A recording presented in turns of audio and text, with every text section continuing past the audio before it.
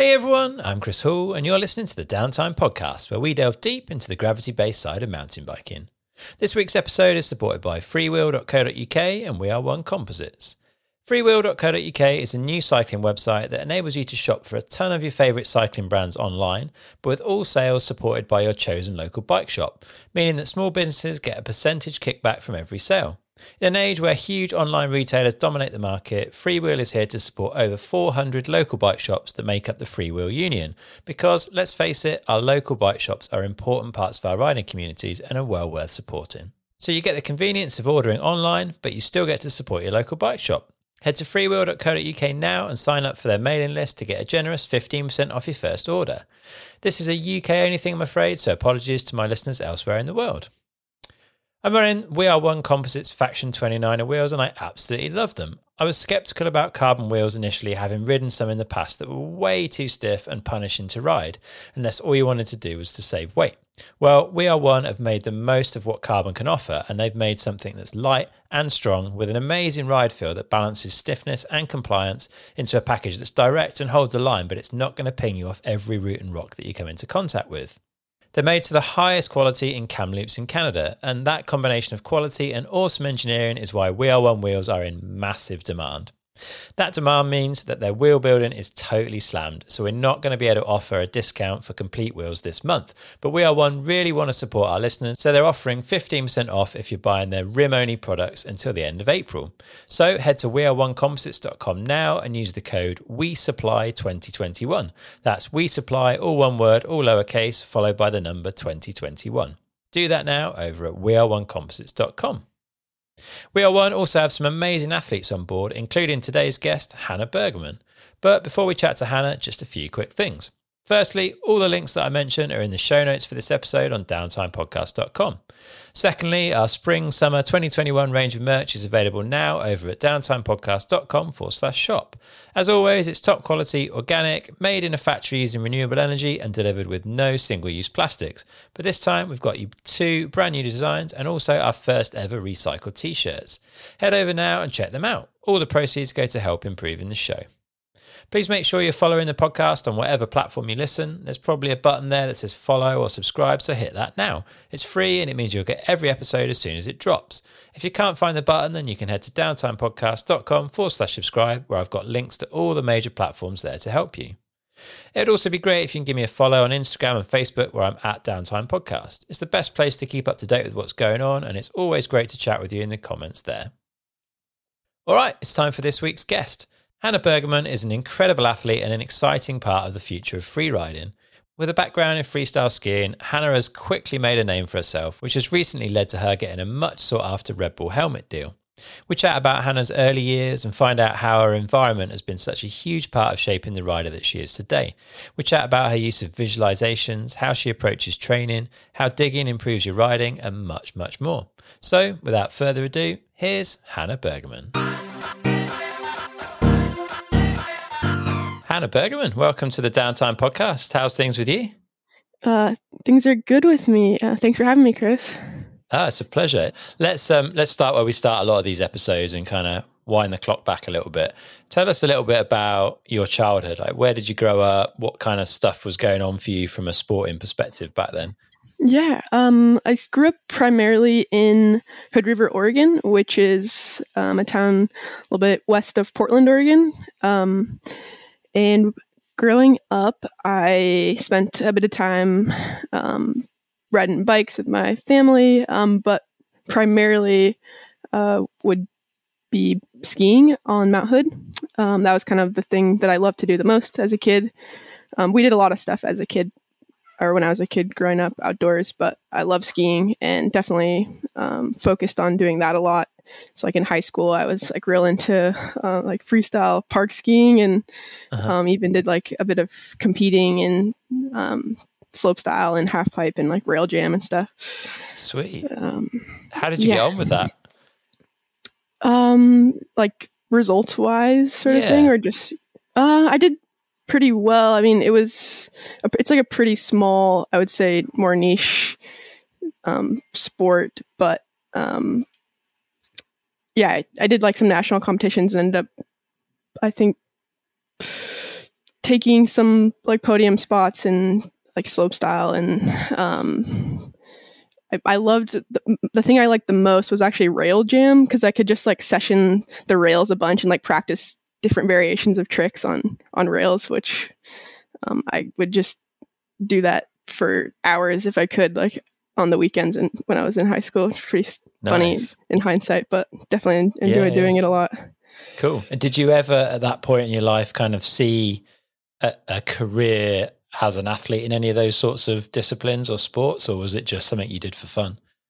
Mostly just did for fun. Yeah. Okay. Fair play. Am I right in thinking you had one of those little Trek mountain cub bikes when you were little? Mm-hmm. I did have a little Trek mountain cub bike when I was a kid. I was actually, even before I moved to Hood River, my dad got me a little Trek mountain cub, and before I lived in Hood River, we lived in Portland, which is the bigger city east, and we had like a deck in our backyard, and he would like set me up on the mountain cub to ride around on the deck. And I remember I have like a good memory of like riding it around, and then there was like a big set of stairs that like went down to the grass in the yard, and like I would just be like, he would kind of just like set me on the deck, and then I would just be cruising around in circles. And then like I remember one day like distinctly getting the motivation to like ride my bike down the stairs, and like at the bottom there was like a giant rose bush, and I just like remember sending it down the stairs into the rose bush. And then after that I was not allowed to ride unsupervised on the deck. Awesome. Had you seen anyone else do it, or did you come up with that entirely of your own idea? Entirely my own idea. But yeah, that's my memory of the mountain cub. Wicked. So do you think you've always kind of had like extreme kind of sports? Was it something you were destined for? Do you think you were maybe not a fearful person as a child? Yes, I would agree with that statement for sure. I've definitely been drawn to action sports and all that. Yeah, nice. So you're based in Bellingham now, is that right? Mm-hmm. Yeah, now I live in Bellingham, Washington. What took you there?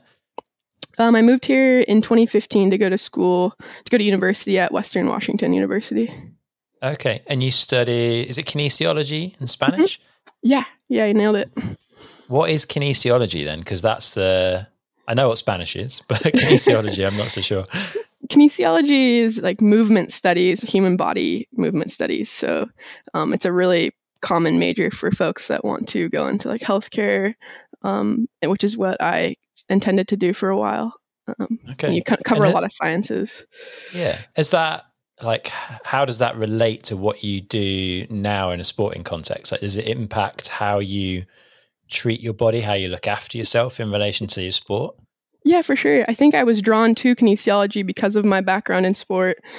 So they kind of both go hand in hand. And then after studying kinesiology, it's definitely had some influence on the way that I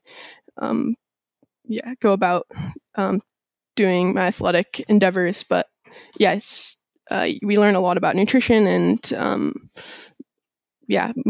like biomechanics. We learned about like all sorts of things that are very relevant to athletics, like even sports psychology. And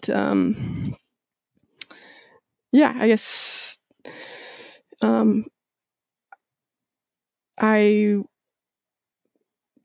I think it's definitely had some influence on the way that I train. And like we learned in kines also like how to make your own workout program specifically for what you're wanting to progress in. So like I was able to design my own like programs for training specifically for mountain biking, which was pretty cool. And I think it's very helpful for me, what I'm doing now.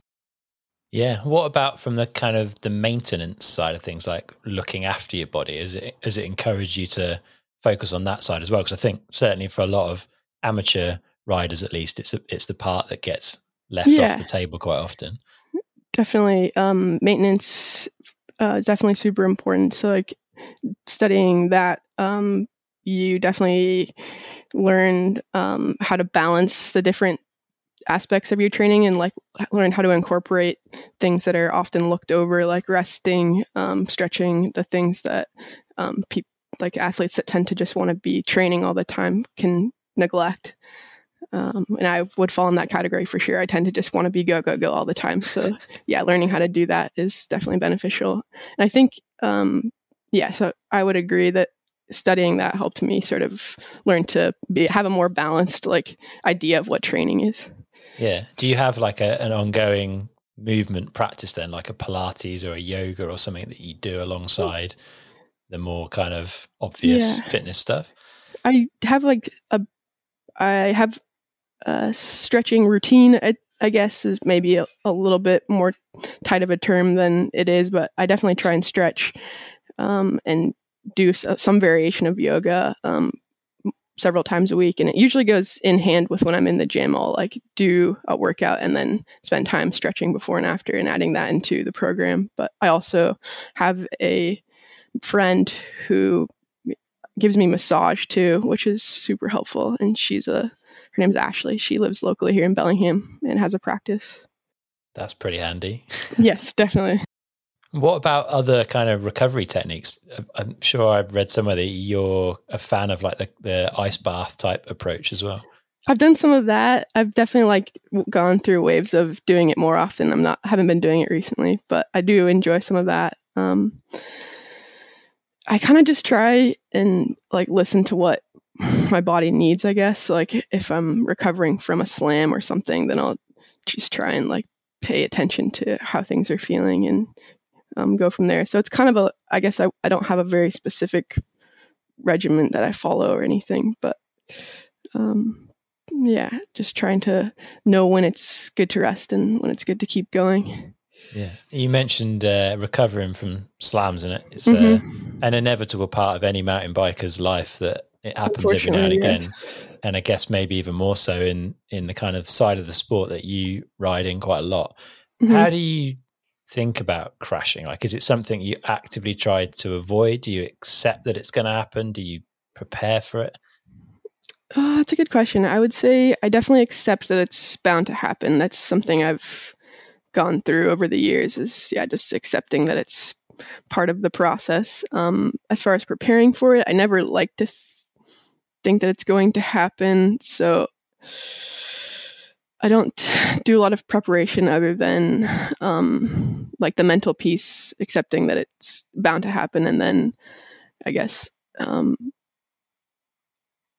think maybe with my background in skiing, I sort of learned how to crash at a young age. I don't know if this is true or not, but I would say based on my like observations, have been able to take a lot more crashes than some people that I ride with and somehow not get injured that often in relation to how often I crash. So I wonder if maybe it has something to do with just like doing all these action sports as a kid and just like crashing a lot and learning kind of how to absorb an impact potentially.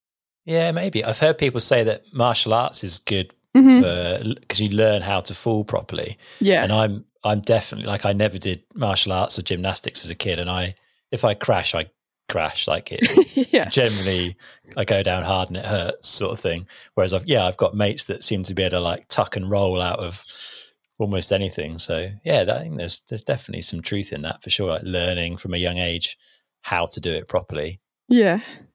Interesting. So tell us a little bit about like how you got deeper into the mountain bike scene. Because I think when you moved to Bellingham, like it was a hobby for sure, but you weren't as serious about it as you are now, where it's it's become your full-time career. So tell us a little bit about how Bellingham dragged you in. So when I moved here in 2015 to go to university, I brought my mountain bike with me. I knew there was good routing in Bellingham. I didn't know much about it other than that there was a place to ride bikes here. And at the time I had a 2012 Ellsworth Moment. I was very proud of it. Nice. After a few months of going to university, I ended up getting a job at a bike shop in town, the Kona Bike Shop. My friend was working there at the time, and she got a promotion to work at the headquarters of Kona. And so she was able to offer me her position at the bike shop. So I was like, it sounds awesome. I'd love to work in the shop. And then upon getting the job in the shop, I kind of started meeting a lot more people within the mountain bike community, making a lot of friends that showed me new places to ride, and it just kind of escalated from there. And at the same time, I was also sort of dabbling in some enduro racing in the summer. So working in the shop plus traveling and doing the enduro racing events sort of just allowed me to get really immersed into the mountain bike scene up here. Yeah. And what about the free ride side of it? Like there's a big gap, I guess, between kind of an enduro racetrack and some of the stuff that I've seen you riding now. Yeah. Like how did that side of things grow for you? So when I say like mountain bike community here in Bellingham, the community here kind of has a lot of, draws a lot of influence from like the BC free ride scene. So there's a lot of people that have lived here for several years that sort of like build a lot of free ride features. And that's kind of like the style of riding that is, you see here often. So I would do the racing in the summer. And then whenever I was just like riding or training, I would kind of just be like riding free ride steep trails and like hitting features and stuff with my buddies and even building stuff. So like I was doing kind of externally doing all this like racing stuff. And then my like the riding that I was doing for fun and was just like this free ride. And I didn't have a term for it at the time, but like that was just like the style of riding that we did because that's kind of the influence that the community has. And we would also like go up to Canada and ride all the stuff up in Squamish and Whistler and the North Shore all the time. Yeah, so I guess that's sort of where I started to transition from like this racing focus and then into more of a free ride focus. And that was over the course of several years. So really a product of the environment that you've been living in then. That's been a big driver for it. Yes, definitely. And a lot of my friends here in town like have also like have grown up like being influenced by Rampage and definitely like a lot of the Canadian free ride scene. So I just definitely has sort of leaked onto me, and that's the style of riding that I've just grown to love. Yeah, and you've got up to speed pretty quickly, I'd say, considering you only got there in 2015. Do you think, what is it about you that has kind of enabled you to climb up through the sport and get comfortable riding this sort of terrain so quickly? I think it's a combination of things, like having having like the skiing background within freestyles. Like it's fairly comparable in the sense that you're like the mental aspect of it is very similar, where you're like visualizing something that you want to do, whether it's a jump or some feature or some trick or some like thing you want to do with your body in the air or whatever. And you're thinking about how you'd like to do it, and then taking it from a vision to reality. And so I think that whole like mental process is comparable and like prepared me well for progressing very quickly in free ride mountain biking. I also do feel like I feel privileged in the sense that I was able to grow up in a town that supported doing these types of activities. And like my family's always been super supportive of me, like pursuing all these various activities. So like a combination of like my environment plus just my mentality towards progressing my personal skills and whatever I'm pursuing. Yeah, you're the sort of person that always likes to get better at whatever it is they're doing. Yeah, definitely. Yeah. I want to talk a little bit about the trail building side of it, because it's something that maybe gets overlooked some of the time. Like, how important do you think it is as a rider, and certainly in the kind of free ride side of the sport, to do digging as well? Like, how important do you think it is to have that understanding and appreciation and involvement with the terrain that you're riding on? Digging, especially in the realm of free ride, is super important. It's a huge part of it. And I think, like you said, gets a bit overlooked as far as the free riding as a whole, like the sport as a whole.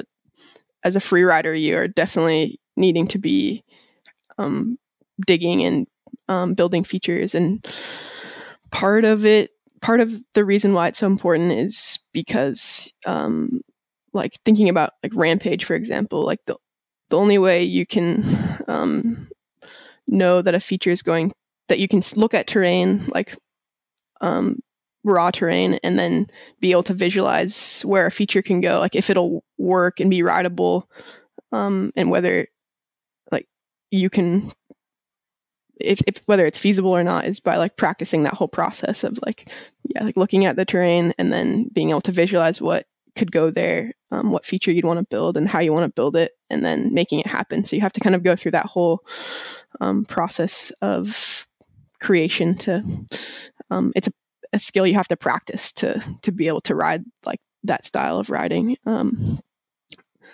So yeah, it's super important. It all goes hand in hand. So like practicing that process helps make you a better rider, because you can then look at features that have already been built and like be able to just know if they're going to work or not, or like how they will work and how they'll feel before you actually hit the feature, which in the end makes it all safer and more predictable. Do you think it helps you assess other features that maybe you haven't built when you're looking at riding stuff for the first time? Yep, absolutely. Yeah. How much of your time then would you say you spend kind of building versus riding? Like, where does that split sit? For me, it's ramped up over the years. I started just kind of like going out with my friends to like work on their personal trail projects, or like helping out with community dig days and stuff, and then slowly progressed to, and I would just kind of do a couple of days here and there, like every month, whenever my friends were doing it. So it wasn't really a personal endeavor. And then it's sort of, as I've grown to love that side of the sport more, I've been able to do it more on my own, and the amount of digging that I do has increased. So now it's like digging takes a lot longer than riding. So like, I don't know, I almost spend like maybe like 40%, 60% right now, just this. And also it depends on the time of year too. Like in the summer, I ride a lot more because you can't dig as much when it's dry. But like in the winter, I spend a lot more time digging, like almost more skewed towards digging than riding, at least. Yeah. Is it pretty free reign where you are for digging? Like, how does it work legally? It can get tricky. It's helpful to have, you kind of have to jump through some hoops sometimes to like make sure you're keeping everyone happy, because like here we are lucky to have like we have a local mountain called Galbraith that is owned by a logging company, and the logging company has given us access, or given like us a written access to use the land for recreation, for mountain biking specifically. So we do have to like, to build things there, you have to kind of go through all the process of like making sure it's okay with the city and the county, and the landowner and the mountain bike organization. But once you can navigate all that, you are allowed to build things. So like we were able to build like a massive jump line last year, which was super awesome. Nice. That's cool that you've got a process to kind of follow. Like everyone knows what they need to do if they want to get up and build stuff. So yeah, that's pretty uncommon, I would say, certainly over here.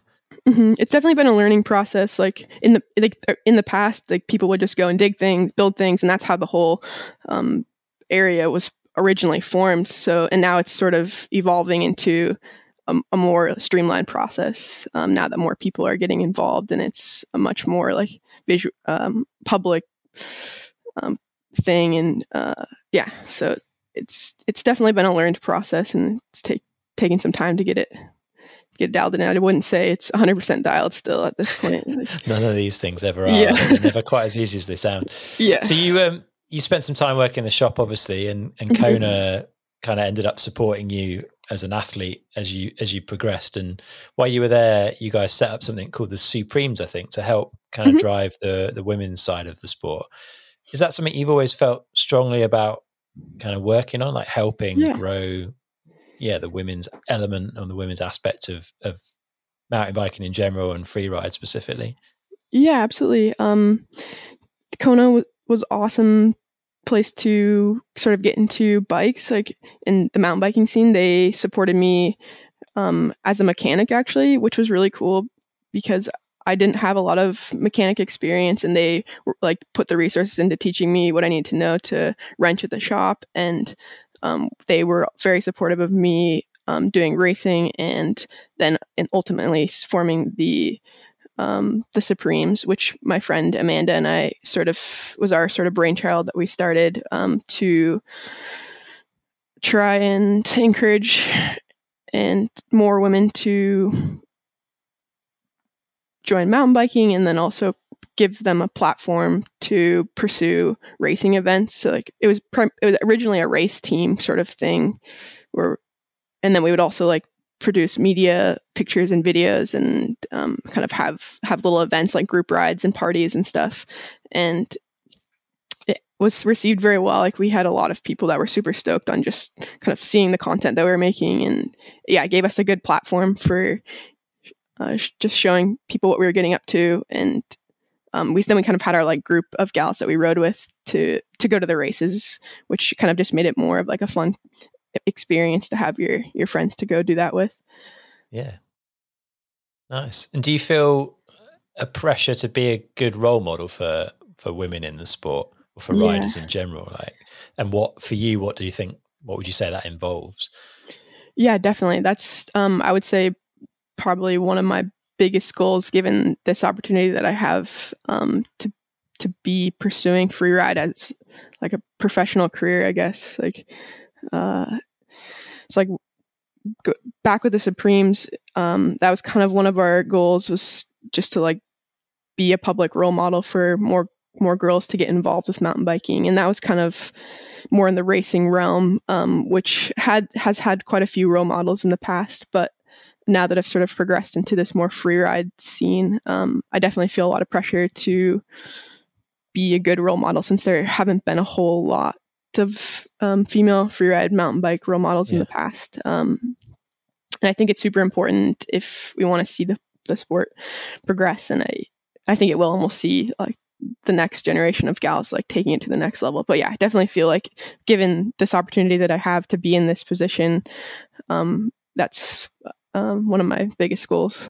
Yeah. What do you think being a good role model means, or what does it mean to you? Like, how do you feel you need to act? What do you feel you need to do to promote the sport, I guess, and make it a good place? I thought about this a lot. And I'm not sure that I have a super good answer yet. I'm still sort of working through it. But the thing that I always come back to, I guess, is just like trying to make sure that I'm doing all the things that I'm doing for the right reasons. Like, not necessarily letting the pressure of sponsors or external influence impact the decisions that I'm making for my riding too much. Like, obviously there is some pressure in that sense from having sponsors. Like, now I'm getting paid to do these things, so I need to like have some level of pressure to ride for those reasons. But primarily I want to like show that by doing something like because you are just passionate about it can still get you you can still like make a lot of progression by doing what you love for those reasons. So yeah, I guess just trying to show that somehow, like a lot of things that I think part of the reason I've been able to progress so quickly is partially because I've been doing what I do for like internal reasons, if that makes sense. Yeah. You're doing it for yourself because you love it, right? That's the key thing, isn't it? At the end of the day, that's definitely what makes it easy to get up every day and keep doing it, even if it's hard or challenging or whatever. If you love it, you keep going, right? Yeah, absolutely. So I guess part of my goal is like being a good role model is showing that somehow, and I don't know exactly how I want to do that yet, but it's something I think about a lot. Yeah, it's a tricky one for sure. Well, and I guess one kind of platform that you guys had back in 2019 was to be part of Red Bull Formation, which was a really cool looking project. It very kind of limited media coverage, I think, for good reasons from what I understand. But can you just tell us a little bit about that project so that people are familiar with it? Absolutely. So Formation was a project that we did back in October of 2019, and it was the brainchild of my friend Katie Holden, who also lives here in Bellingham. And Katie has a really rad background in mountain biking, but she had the goals to pursue Rampage years ago, and has always wanted to see more women involved in freeride. And so her idea to do that was to have like this sort of women's freeride progression camp of sorts, which is what Formation was. And so she invited 6 gals sort of that were dabbling in that scene to come down to Virgin, Utah, which is where Rampage is hosted, and where sort of it's like a lot of people would say like the heart of freeride mountain biking in that sense. And so she invited them to come down, and I got to be part of that team, and we just got to spend a week digging lines, like hanging out in that environment, and then riding the lines that we built with some media coverage, but not a lot. It was more just kind of about the collaboration of us like building and riding together, pushing our own riding limits, and then also like just getting familiar with the environment down there, because it's pretty harsh and unforgiving and scary, especially if you've never spent much time down there. So yeah, it looks like an intimidating place, and you put together a pretty amazing line for that. Am I right in thinking you were the first person to hit your line? Yeah, I ended up going first. I think primarily because I finished my line first, finished building first. And I was also like, we spent like 3 days digging, and we hadn't gotten to ride much. So I was like super like eager to just get on my bike at that point. So like the first day that we had like kind of a schedule where we were supposed to be digging for 3 days, take a rest day, and then we were allowed to ride for like the 2 days after. So like after the rest day, I was like super fired up to ride. So like the first thing in the morning on the ride day, the first ride day, I like got on my bike and was like trying to ride my own line in like early in the morning. But yeah, so I ended up riding mine first, which was cool. That's awesome. Yeah, and it was pretty amazing. You hit that kind of big double drop, which looks pretty intimidating. Like talk us through what goes on for you to prepare to ride something like that for the first time. Like you mentioned earlier, you use visualizations, but can you tell us a bit more about the process and how it works for you? So for that one, I guess, we'd been digging on it for a couple days, so I'd had a lot of time to look at it and think about how I want to ride it. So like visualization is definitely a huge part of my like mental process, and then also like kind of just verbally like talking to my friends and the folks I was digging with about like sort of like body position, and kind of just talking through all the things that I would want to do to be successful, and then all that leads into me visualizing success in my head and like how I want it to go. So it's you kind of just work on those things, working through it in your brain until you feel the confidence and you're ready to go. And so after 3 days of digging and a rest day, I was like really ready. I wanted to get it done. Is it a visualization like a GoPro kind of point of view, or is it like, are you external from yourself? How does it work? All of it. I just like think about it from a bunch of different angles. Like primarily I would say like the GoPro POV, like you kind of, but then also you're kind of thinking about like what you want to be doing with your body. So then you're also like looking at yourself from like a third person point of view, I guess, like externally. And do you ever think about what could go wrong, or do you try and leave that aside? I do, from the perspective of like, if I do this, it would be bad, so don't do that. Like, you don't need to like think about it from a negative perspective. Just like, okay, obviously don't want to be like, I want to make sure and stay on the right side of this, lip or something, like, just because then that will set me up for success. It's not like a negative thing. Like, if I do the wrong thing, I'll crash and it'll be bad, Yeah.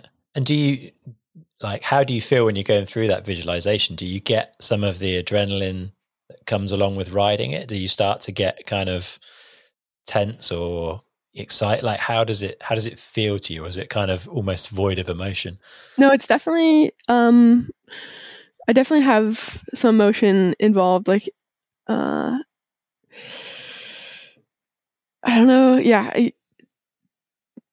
I don't know that I have like the words to explain it super accurately, but definitely like kind of like a nervous buzzing, sort of just general excitement. And then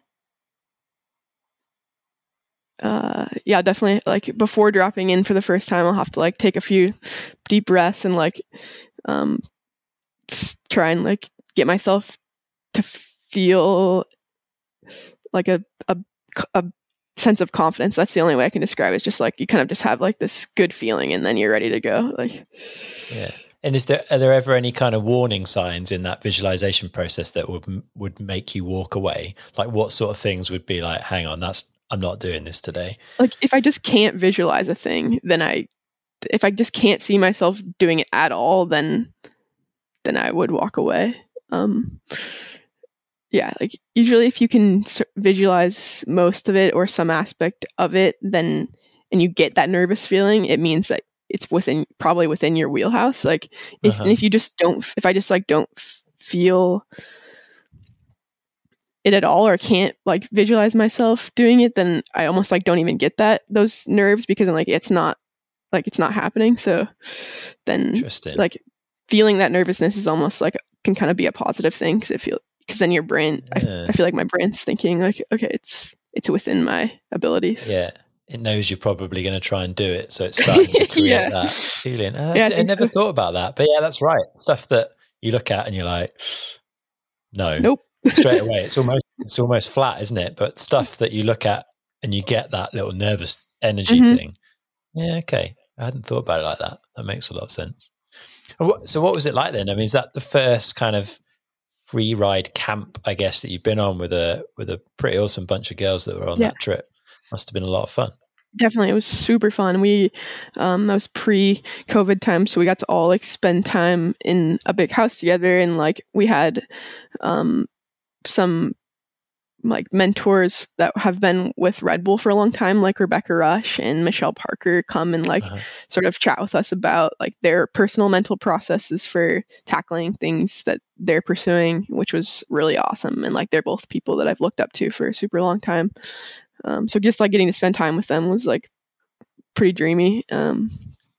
Yeah, and then also getting to like spend like downtime with these people, and then also like getting to put our energy towards like this greater collaborative process was like just super fun and rewarding and felt very productive as far as like just the overall progression of women's freeride. It was pretty special. Yeah, and there's literally just been an announcement today that I've seen that it's going ahead again this year, which is, I mean, just having an event this year is a pretty exciting thing, but it's awesome that Formation is going to happen, and that's in May, I think, yeah? Yeah, they've scheduled it for May 24th through the first week of June this year, and previously it was in October, but I believe they're trying to put it in the spring in this year and in the future years just to kind of have some separation from Rampage. Okay. Which I think is a good idea. I'm a little nervous about it being in the end of May just because it gets really hot in Virgin that time of year. Like usually you want to go there like early fall or very early spring or even like in the winter. But so hopefully it's not too bad, but I think it'll be all right. Yeah, you must be excited to be going back. Yeah, definitely excited.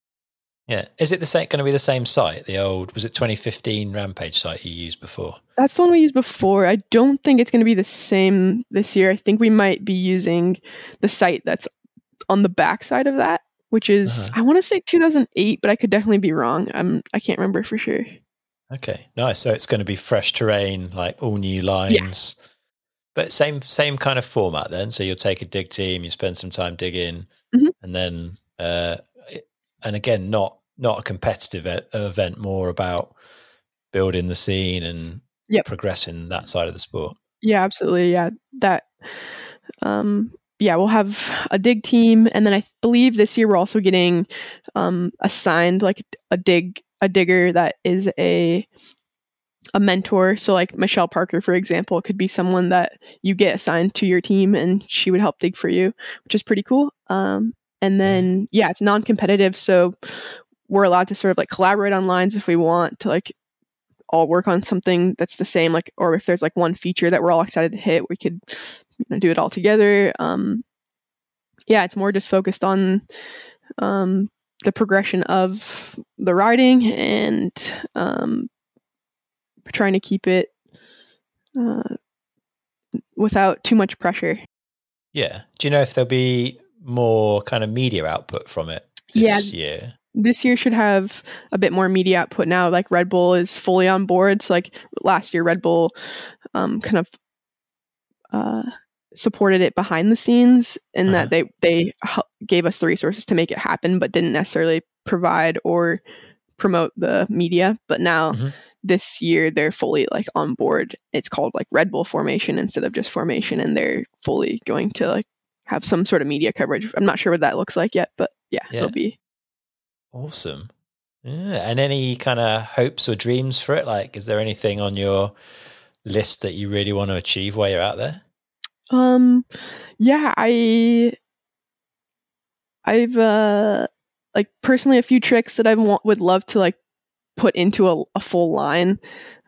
Like I actually got an airbag this year, which has been really fun. We just kind of got it set up in the last like month or so ago, but so I've been trying to use that to like learn tricks, and would love to be able to like incorporate a trick into a full run, like having the whole aspect of like a gnarly shoot of some sort or like some gnarly techie line incorporated in with like a jump or some feature that you could do a trick on would be really awesome in my mind as a goal to accomplish. Nice. What's it been like having the airbag then? Are you seeing fast progression on stuff as a result of it? I've definitely been trying a lot more things. It's the airbag that we got is actually like a landing, so it's not like just a big square airbag or like a foam pit style one where you can like jump and land anywhere and it's fine. Like it's actually shaped like a jump landing, so when you hit it and you land on your wheels, you actually roll away with speed like you're hitting an actual jump. So it's slightly more scary than just like chucking yourself into a foam pit or like a square airbag, because you land and you have speed. So like a few times when I've crashed, I've like tumbled down the landing and like onto the ground. So I'm definitely I still kind of treat it like an actual jump, even though it's an airbag, like, which is good in the sense that when I go to try these tricks that I'm learning on an actual jump, it will feel more similar, but also I'm a little bit scared to just start throwing tricks and like trying new things. So the progression hasn't just been like crazy fast. I've learned a few new things, and the repetition of it is also very helpful, but yeah. Nice. Are they a big investment? I've never looked at how much these things cost. I think they're actually was able to Red Bull was able to get it for me as part of like a contract thing, which was super helpful, but I think they cost like $5,000. Okay. Quite a bit. Yeah, they're pretty expensive, and you have to have like a place to put it, and they come with a little air, like the blower thing, which you have to have a good source of electricity to run it, because it's kind of just running all the time. And you have to build a ramp for it too. So it's definitely a pretty involved thing to have if you don't have the resources. Nice. And is that just at your house? Like, it's at a friend's house. Yeah, very nice. Yeah. So you mentioned Red Bull, and last year you became a Red Bull athlete, which is kind of most mountain bikers' dream. Tell us a little bit about the process, because they generally surprise people, don't they? Kind of. I was definitely surprised that they would even consider me being an athlete for them, to be honest. But it, I think, sort of stemmed from the 2019 Formation event, since they were involved in that. They saw my performance at that event, and then I kind of got in communication with the mountain bike athlete manager, Aaron, who lives in Portland, which is close to me. And him and I have started communicating just over the course of the end of 2019, I believe, and in 2020, mostly in 2020. Kind of the way that Red Bull organizes it is usually you'll sort of work with your athlete manager contact for a while, and doesn't really necessarily mean anything about like getting on the team or like having a helmet or anything. You're kind of they're just willing to sort of support athletes that they think might have potential or that they're interested in working with, and then if they want to and like have you officially on the team, then that's when you'll get the helmet and like be a part of the program. So I was able to have that happen in August of 2020, and they presented me with the helmet, and like Aaron and Jill Kittner and Michelle Parker came. They're both Red Bull athletes, and like did like the helmet handoff, and it was really, it's pretty cool. Yeah, it must be a good company to ride for. I hear they look after their athletes very well. Yeah, definitely. They're definitely focused on providing the athlete with the resources that they want or that they need to do their sport. So they're willing to like get you an airbag if that's what you feel like you need to progress, or like Aaron and I are always kind of just like tossing back and forth ideas. Like if I have an idea for like an event that I want to attend or something I want to host, like they're willing to help you, work with you to just like do whatever you want to do. It's like, and which is kind of an athlete's dream, is to like just kind of do whatever they want. And so it's been really fun, and I'm looking forward to more things that we can do now that hopefully COVID will be less of an issue with events and things like that. Yeah, not great timing for that sort of stuff with events and everything. Have you got any projects planned with them that you're able to talk about? Or I have a bunch of ideas, but it's hard to put anything like, we haven't been able to like confirm anything because of the pandemic, but I would love to like host some sort of like free ride event in my local zone. But yeah, I haven't actually been able to put anything on the calendar. Yeah. Well, hopefully things will ease up a little bit over the coming months, and we can get back to doing what we want to do instead of what we're currently doing. Yeah. You're, I guess, kind of relatively unusual in the fact that you race as well as ride the free ride side. I don't think there's that many people that kind of cross between the two for some reason. I don't really know why. How important is the racing side of things to you, and do you think it works well together with free ride?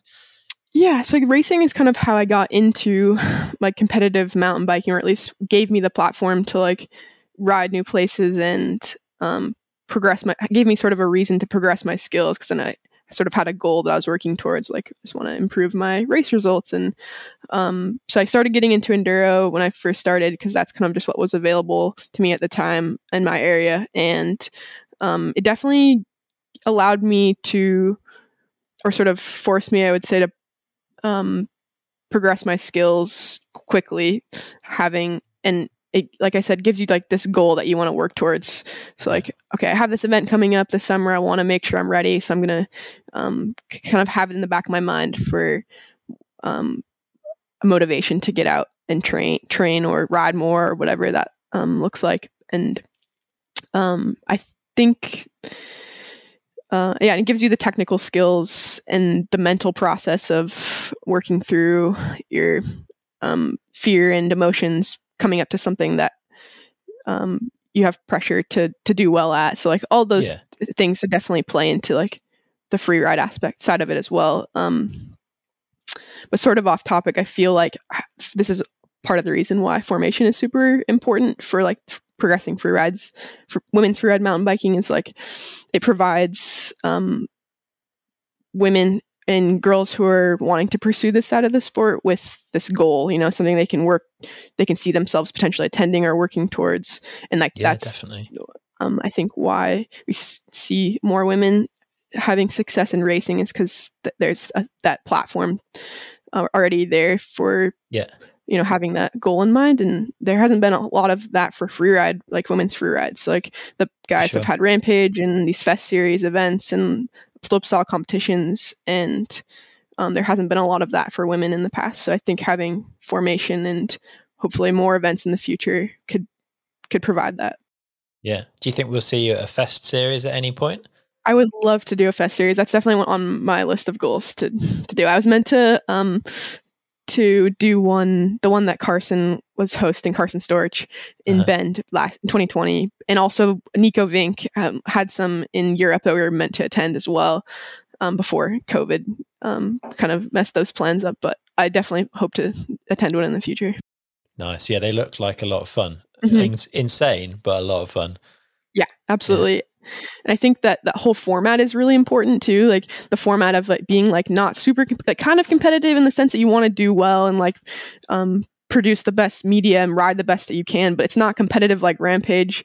It's more, it has that element of collaboration where the riders are like using each other to ride their best, I guess, and instead of competing against each other directly.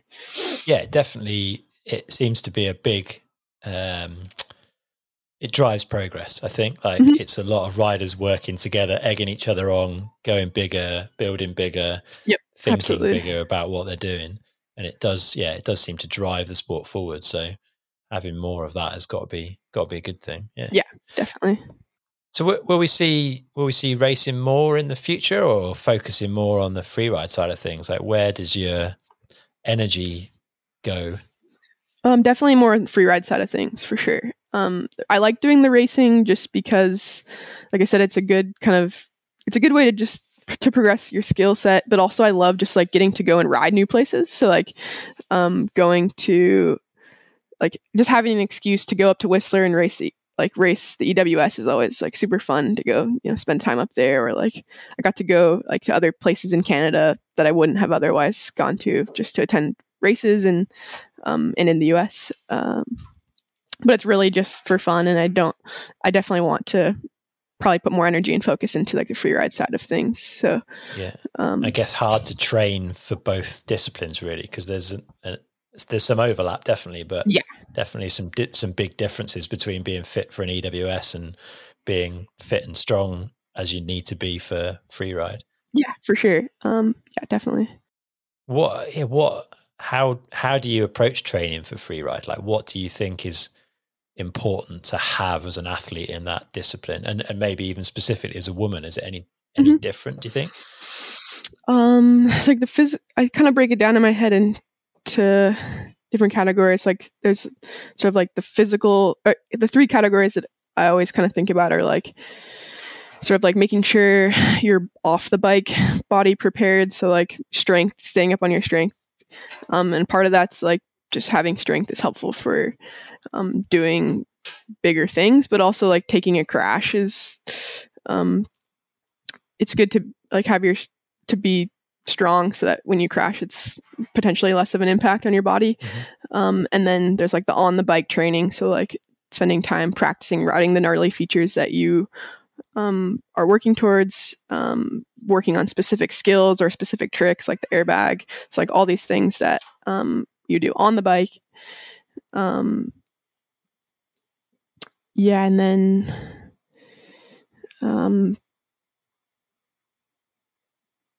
sort of like kind of what we talked about earlier, just like the maintenance side of it. So you have like your nutrition and the mental aspect of it is huge. Like you're like training your brain to go through those processes of hitting new features for the first time, like over and over, so that it becomes routine.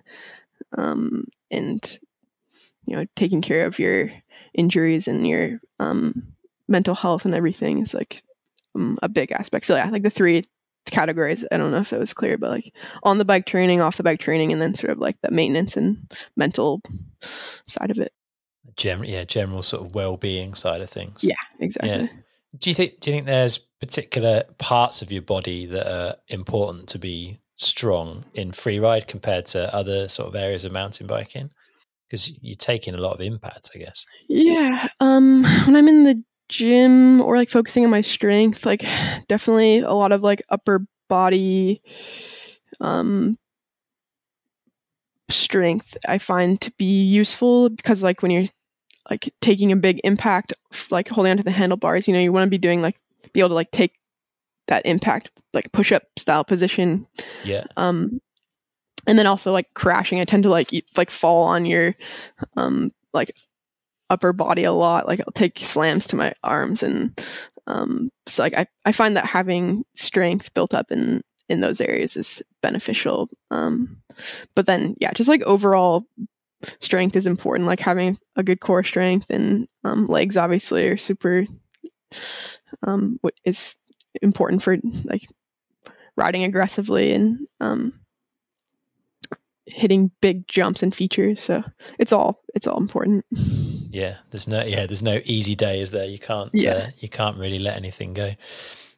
So give me your thoughts on like the women's side of the sport, whether it's free ride specific or mountain biking in general. Like, how do you think it's doing at the moment? Because certainly looking from my perspective, it feels like it's growing really fast, and it feels like there's more energy and attention going into that side of the sport than there ever has been, which is great.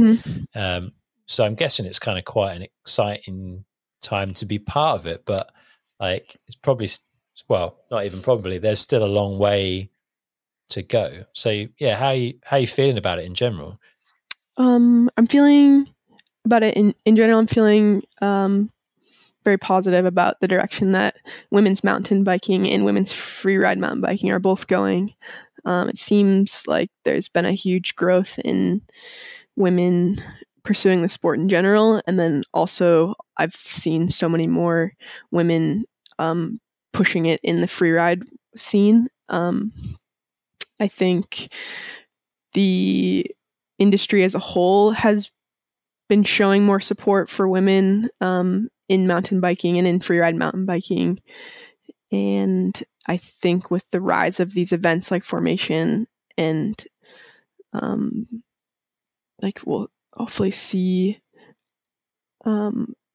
a progression in the skill set that like the younger riders or younger girls are pushing towards. Like I've already seen so many gals even just in my local in my local town hitting huge jumps and like pushing their free ride skills in, like it's so cool to watch. And it, like even just a few years ago, didn't see that very often, like with the younger crew, I guess. So like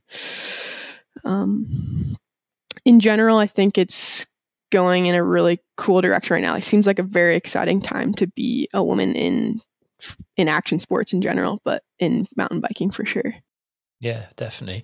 And I get like a little bit of a four-parter, I guess, but to help the growth of the women's side of the sport, what would you ask for from like first part, the brands, second part, the media, third part, the male riders out there, and then fourth part, the other female riders out there? If you could ask for anything, yeah. If I could ask for anything, like, I guess just, I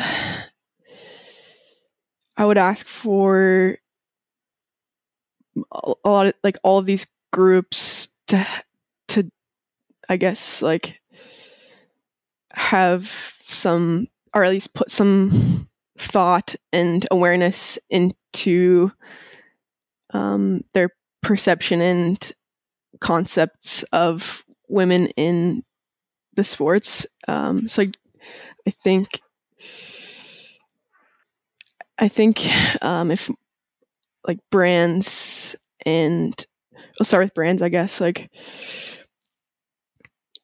just putting the energy into thinking about, I guess, yeah, just putting the energy into thinking about women in their space in the sport is like the best place to start. Like,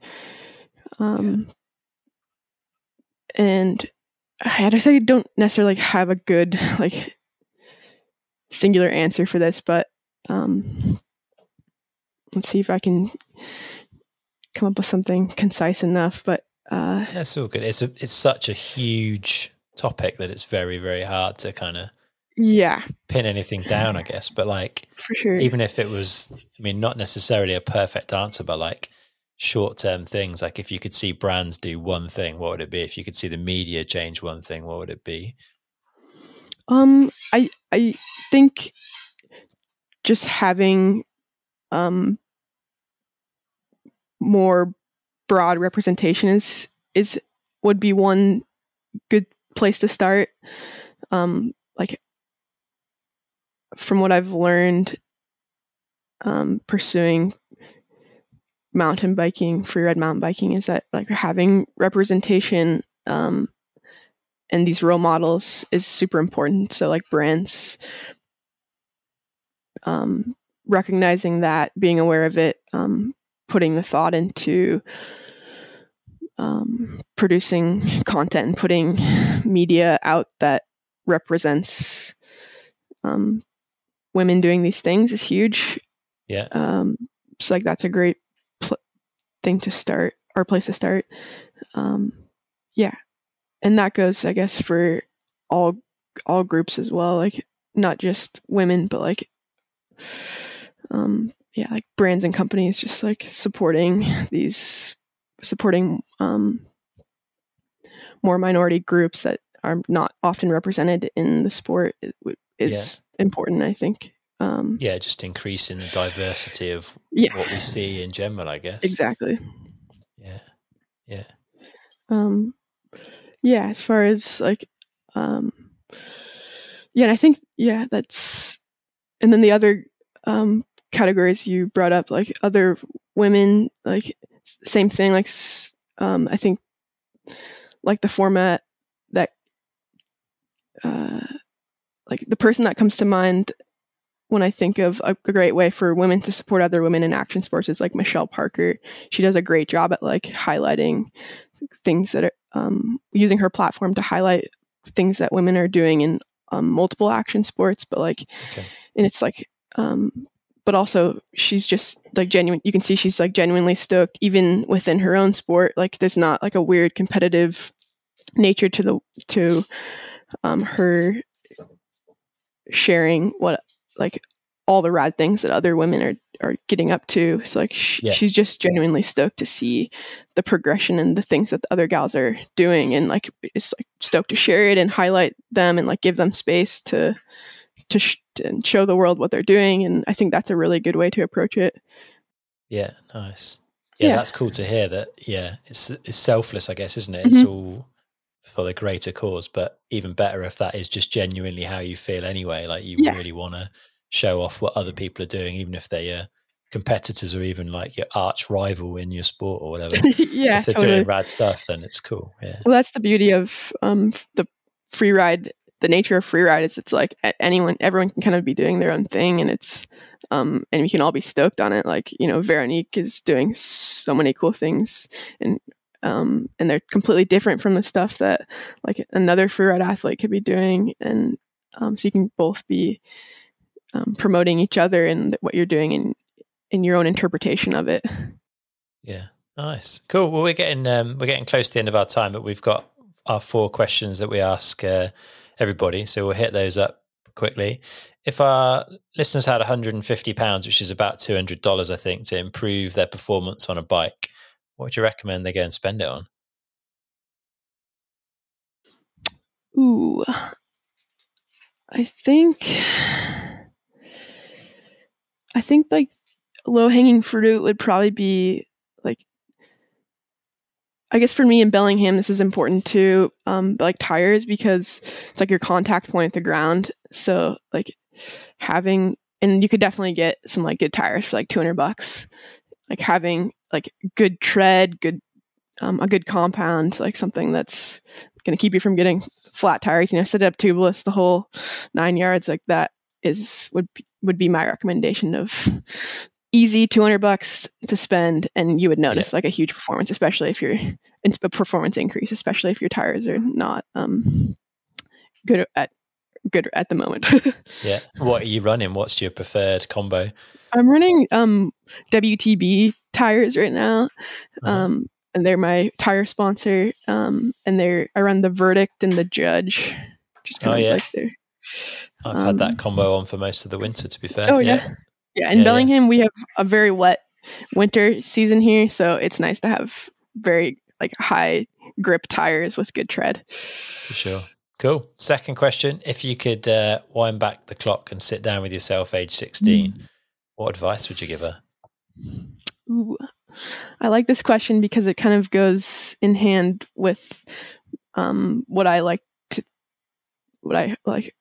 tell other girls that are seeking advice, I guess, in pursuing action sports professionally. Like, but I would tell my 16-year-old self to definitely keep I would to definitely remember to pursue the things that you're doing for the right reasons. So I brought this up at the beginning, but that's definitely something that I think about a lot, is like, why am I doing these things, and like, what's my motivation? So I would tell her to definitely just like, don't worry too much about the external influence, or the things you're thinking that other people might be thinking about you, or like the external pressures too much. Like, just kind of try to pursue these things for the reason that you just enjoy doing them. Yeah, good advice. I like it. Third question: if you could have a coaching session with anyone, past or present, who would it be, and what would you want to learn? The first person I picked that came to my head was Veronique. One, because I've ridden with her before and I love riding with her, so I'm very much looking forward to riding with her again. And two, I really want her to teach me how to do a nothing, because she's been doing that in her recent videos, and I have no idea how she does it. It's amazing. And also, we've both talked about like our dream tricks before when we're doing projects together, and she has, I don't think she's done these yet. Maybe she hasn't, I don't know. But we both talked about how doing a Superman would be like a really awesome trick to learn. Yeah. So it'd be really fun to maybe try and learn that with her, so we could learn it together. Nice. You'll have to get her over for the airbag and definitely get it learned. Awesome. And final question: what do you do every day that you feel benefits you? What do I do every day?